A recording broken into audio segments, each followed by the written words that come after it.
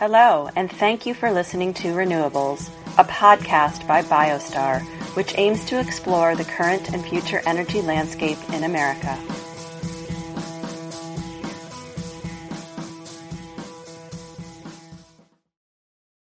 Hey, everybody. Welcome back to Renewables. I'm your host, Senior Vice President of Sales, David Smart at BioStar Renewables.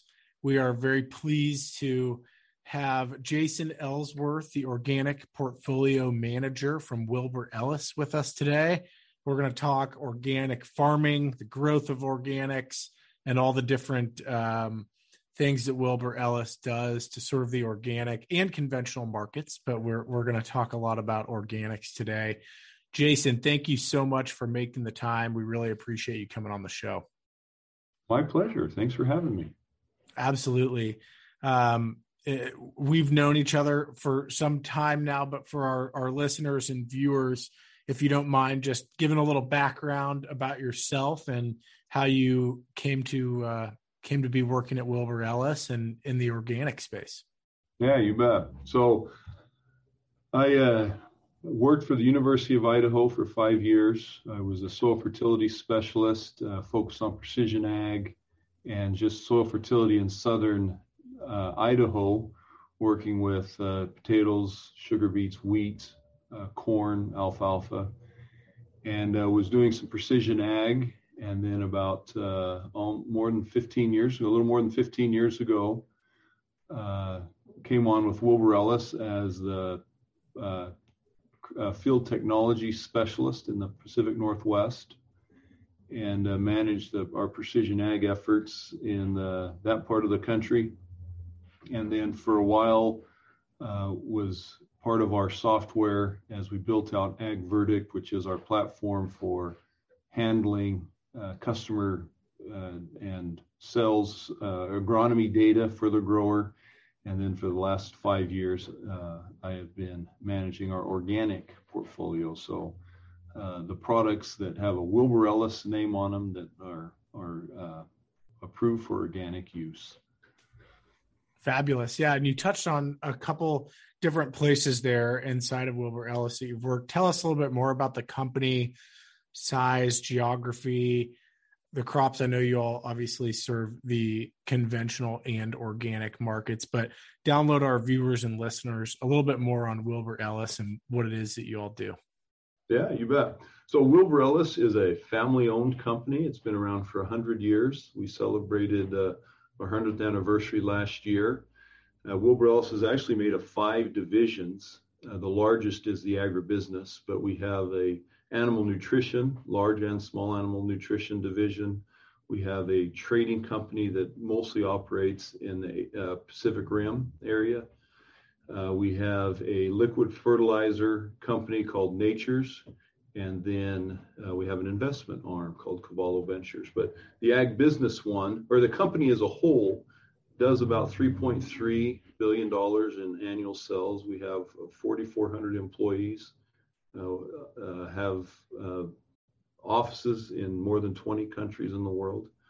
The ag business division is the largest of the 5 divisions with about $2.1 billion in sales.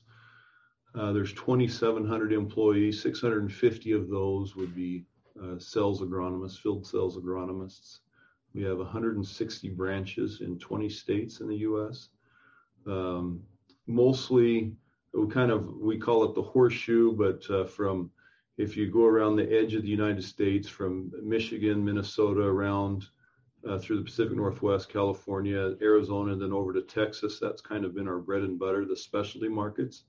But the last 20 years, 25 years, we've really made a strong investment in the center of the state and building out our row crop market. So we have an office or a retail office in about every state west of the Mississippi, and then several that border the Mississippi, Wisconsin, Michigan, Ohio. So excellent. Not a small company. No.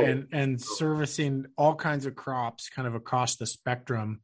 Talk a little bit about, I'm curious how long Wilbur Ellis has been serving the organic markets, but talk a little bit about both personally and from the Wilbur Ellis standpoint, why do organics? Oh yeah, good question. So of all the things you can do in agriculture, organic farming is one of the ones closest represents what we learned in school about agronomy. To be an organic grower, to be an organic field consultant, you really have to understand the agronomy of how things work, the soil, the plant, the insects, the weeds. We don't have the luxury of scouting a field, seeing a problem, going into the barn, getting a product, making an application and solving the problem. We have to put things in motion and do things long before we've even planted the seed to ensure that we have a good crop, a successful crop. And so you get to really use all the agronomy that you learned. And so that makes it a challenge. But Wilbur Ellis as a company, we've always had organic products that were approved for organic use. But it's just been the last few years where we've really put a sustained focus on not only the products, but also working with organic growers. And we have several sales agronomists in the field that call on organic customers and have spent a lot of time in working with those growers and learning the system and in helping them. And then they come to us and say, hey, these are some product ideas. These are some things that we need. And then as a portfolio manager, one of my main responsibilities is bringing those, finding that product for them. Now, as a distributor, we sell a lot of organic products. I mean, anything that's on the market, we distribute. But the branded products, ones I'm responsible for, are ones that we put a lot of extra attention to in terms of research and in marketing in order to understand how those products work alone, but also how they work in a program. And we know that in the organic agriculture, these programs, both on nutrition and pest control, an integrated program for both of those is a key. And so we spend a lot of time in research understanding those programs and how those products work together. And then that makes our sales agronomists successful in working with the grower and solving the problems that grower has. Are you seeing a lot of growth? Are you seeing a lot of customers that maybe started with, 500 acres or 1,000 acres, and they're continuing to convert, land over to organic production? Talk a little bit about some of the growth you see. Yeah, and the largest area of that is in the Midwest. I mean, we're seeing and hearing about growers that are transitioning large acreages over. And one of the challenges is we had it's been 6 years ago, maybe it's only been 5, where we had a couple of boats come in of soybeans that started out conventional, and somewhere on the ocean they became organic, and so there's the frustration with the fraud of products that are claiming to be organic and aren't, and so if growers in the U.S. are saying, well, hey, we'll fill that gap, and so they're transitioning soybeans and corn to organic, and that's been the largest by far. But we're still seeing increases in vegetables and trees and fruit as we figure out better ways of fertilizing and taking care of pests and enabling these growers to be successful. All of that's still growing, and I don't see it stopping anytime soon. Well, it's really exciting, and we're seeing the same thing. Of course, a lot of our listeners and viewers know we make an organic fertilizer product, and when we started making that product, almost a little over a decade ago, it was really, really focused in fruits and vegetables, and there's a lot of excitement around our business as we see the same thing you are. A lot of the small grains and a lot of the Midwest, acres being transitioned. Mm-hmm. You touched a little bit on some of the challenges that you face. One thing I think is so cool about your job, and we've talked about this, and hard about your job, is that you might have a product that you think is really good, and you're going to fit it into this program, say in Ohio, but that product, fits differently in a different program in Arizona or California. And so having to understand the different parts of the country, the different soils, it's really complex what you all do, and developing these programs with your growers. So talk about that. Talk about some of the other kind of challenges with respect to organic production. Oh, well, the challenge is understanding agronomy, and sometimes we take for granted things that we thought we knew, and Mother Nature has a way of saying, no, that's not how I work. And so understanding that, I tell people, look, every grower in the country has a spreadsheet, a piece of paper, a napkin somewhere where they've tried to pencil out, is it worth it transitioning over to organic? And sometimes it's there's one thing, or sometimes it's a myriad of things that prevent them from making that jump. And one of them is, the product that you mentioned is a fertilizer, a particular fertilizer, that they need, or maybe it's a good weed control or an insect control product. And so it's, as we figure those things out and bring those things to market, that's just one more grower that it checks that box that says, okay, I think I have the tools I need to be successful. And so what are the challenges? It's any one grower, it's the thing that they find most important, that it prevents them from making that jump. And so it's trying to understand what those needs are and finding a product that meets that. And, it may be hardware, it could be a piece of equipment, it could be climate, they're just not in an area that's conducive, or so there's a lot of different challenges, and it's sure. And the challenge and the fun thing about it is trying to figure out what those are and help them figure that out and do something so that they can be as successful in their farming. Yeah, it's fascinating, and there's a lot to know. I'm certainly not an agronomist, but I always hang out with Alan Philo and kind of try to be a sponge around him, learning as much about this stuff as I can. One thing we talk a lot about, and we're doing a lot of research on here at BioStar, and I know a lot of folks are working on right now, it's a hot topic, is soil health. And just curious, some of your observations of the effects of organics on soils and the surrounding ecosystems, and how, is organics really good for soil health? I'd love to hear kind of your take on that. No. A lot of the things that we recommend for people to do in organic farming are not tied or specific to organic farming. They're practices that I think everybody should be using. When we talk about soil health, the factors that really and truly influence soil health are tillage, how much or how little or what, rotations, crop rotations, cover crops, the way we manage our irrigation, and all of that are really the key factors that influence the soil and good soil health. And if we manage that, that's just good soil science. It's just good agronomy, independent of organic or conventional farming. And those are things that people should be doing anyway all the time. And now, can everybody do it the same? No, because as you move from the East Coast to the West Coast, there's changes in soil texture and type. There's changes in soil moisture and precipitation, and those limit the things that you can do.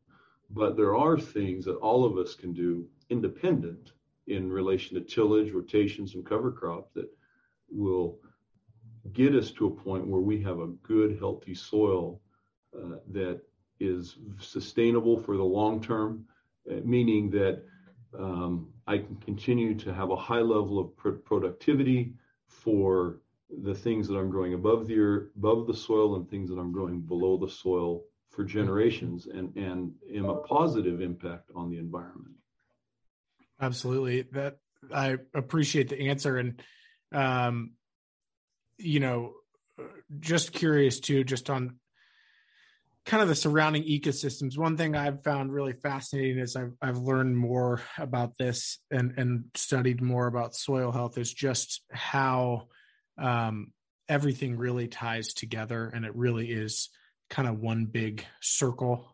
You sort of alluded to it, but talk a little bit about how good, healthy soil can positively, or I guess the opposite, can negatively, if it's not good, healthy soil, impact, the surrounding ecosystems. As far as soil health, we have, some good examples just in history as we look in areas of the world that have been farmed for thousands of years and where they're at today, and the effort that it's going to take to get those back into production. So we know that there are some things that we can do better if we're going to be humble enough to learn from history.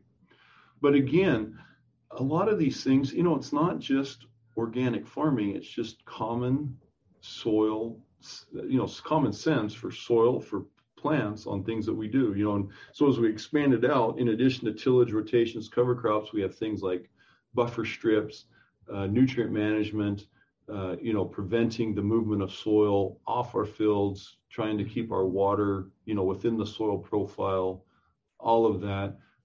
I've had the opportunity to participate in some work that some folks were doing in California, where we were looking at some beneficial insect habitat planted in and amongst some of the rows of vegetable crops, and seeing the increase in beneficial insects and the decrease in some of these negative or predatory insects that harm the crop, and increases in pollinators and things like that. And so, we see more of that in organic farming because there's some, there's the philosophy behind that. There's the requirements within your SOP that you have to do, but it shouldn't just be organic. It should just be the things that we do and the way that we farm. And yeah, we've got to, we'll make some adaptations from one region to another, but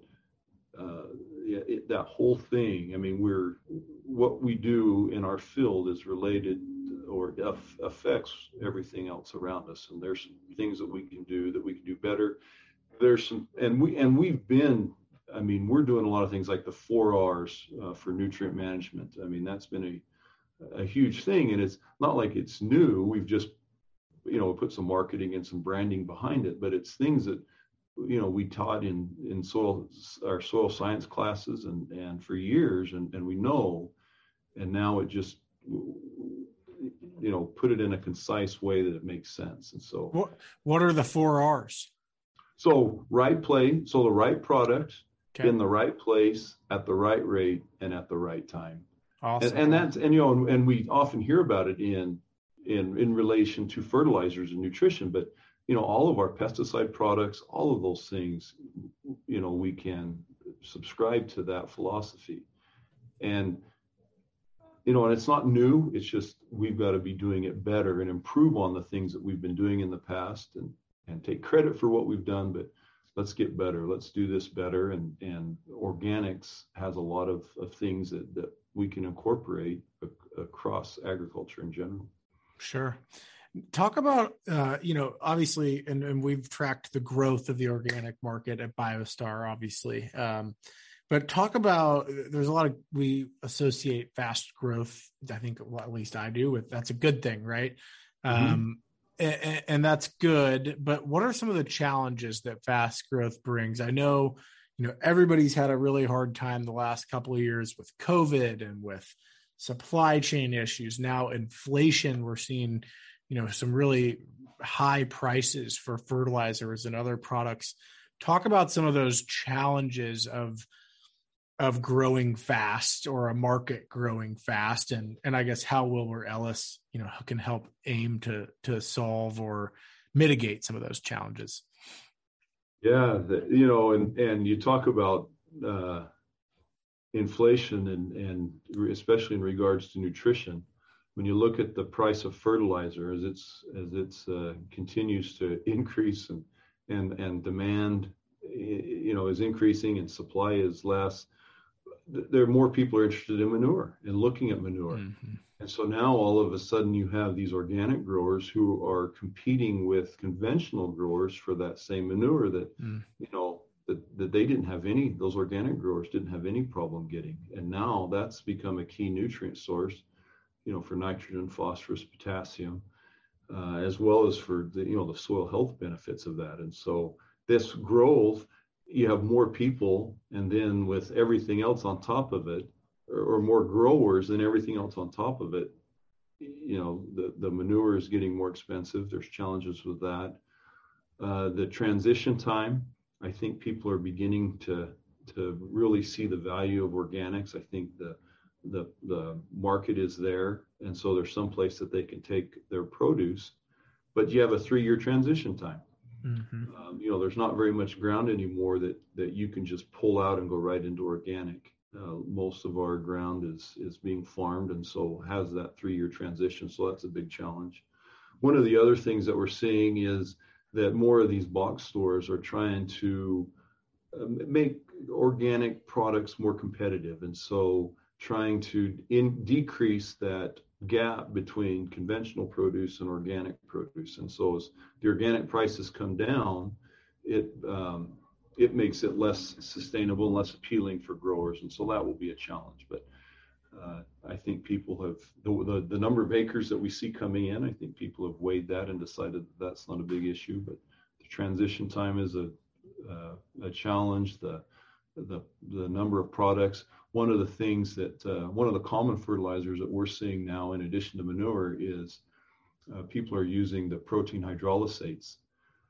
And those are short supply. They're hard to get over from, overseas, wherever they're from. They're getting expensive. And so, and then there's always the question about the sustainability of using fish. And as production increases, as the levels of production, as more acres come in, all of those things there's going to be a demand for all of those things. And so, there's some societal and some ethical sustainability things that we need to figure out and understand for this really to continue to grow like we want it to. That's awesome. Thank you for all of that. It's been, we've been watching the manure price. I actually follow, or the fertilizer pricing, excuse me. And we follow I have on all of our social accounts, we follow a lot of farm influencers, which there are more and more of these days. And they're really fun to follow because they give you really interesting, insights into their day-to-day lives and practices and all the things that they do to be sustainable. And I think our listeners and viewers who aren't in the ag space, a lot of them are, but those who aren't, I think as you kind of dig in and follow some of these farmers, you just find more and more that really farmers are probably the most sustainable people in our whole country or world. They don't ever want to waste anything, right? They're always looking for ways to reduce, reuse, recycle, and gain efficiencies. And that's been really cool for me to follow. This one gal the other day posted, why people complaining about the price of eggs. And well, here are all the different things that, I need to use to raise the chickens, and showing the price increases that they've seen across their farm. And it's just amazing. So, I mean, made me feel a little bit better about, the $8.99 or whatever it was I paid for eggs last weekend. So, but follow BioStar Renewables, follow Wilbur Ellis online if you don't already. And we share a lot of those really cool farmfluencers. I call them farmfluencer accounts who give awesome insights into the ag industry and all the good things that our farmers in our country do. As we wrap up here, Jason, just tell our listeners and viewers how to find you online and how to find Wilbur Ellis. We'll include links and social profiles to the extent they're available in the show notes. How can people keep in touch with you online? So on the web, it's just wilburellis.com. And then if you search Wilbur Ellis on LinkedIn, Instagram, or Twitter, we have social media accounts. We have both for the corporate Wilbur Ellis and then for the ag business division. Those are all separate. those are the easiest way. Just Wilbur Ellis. Awesome. Well, I want to thank you again for coming on the show. This has been really, really interesting. We hope you'll come back on the show. This has been another episode of Renewables. Again, I'm your host, David Smart, and Jason Ellsworth. Thank you so much for making the time, and thank you for the episode.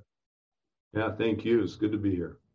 Absolutely. And for our listeners and followers who are listening right now, please remember to hit the follow button, follow so that you stay up to date with our podcasts. We have a great second season underway. We're right in the middle of, so a lot of good episodes coming. And we appreciate everybody tuning in. This has been another episode of Renewables. Thank you. Hello, and thank you for listening to Renewables, a podcast by BioStar, which aims to explore the current and future energy landscape in America.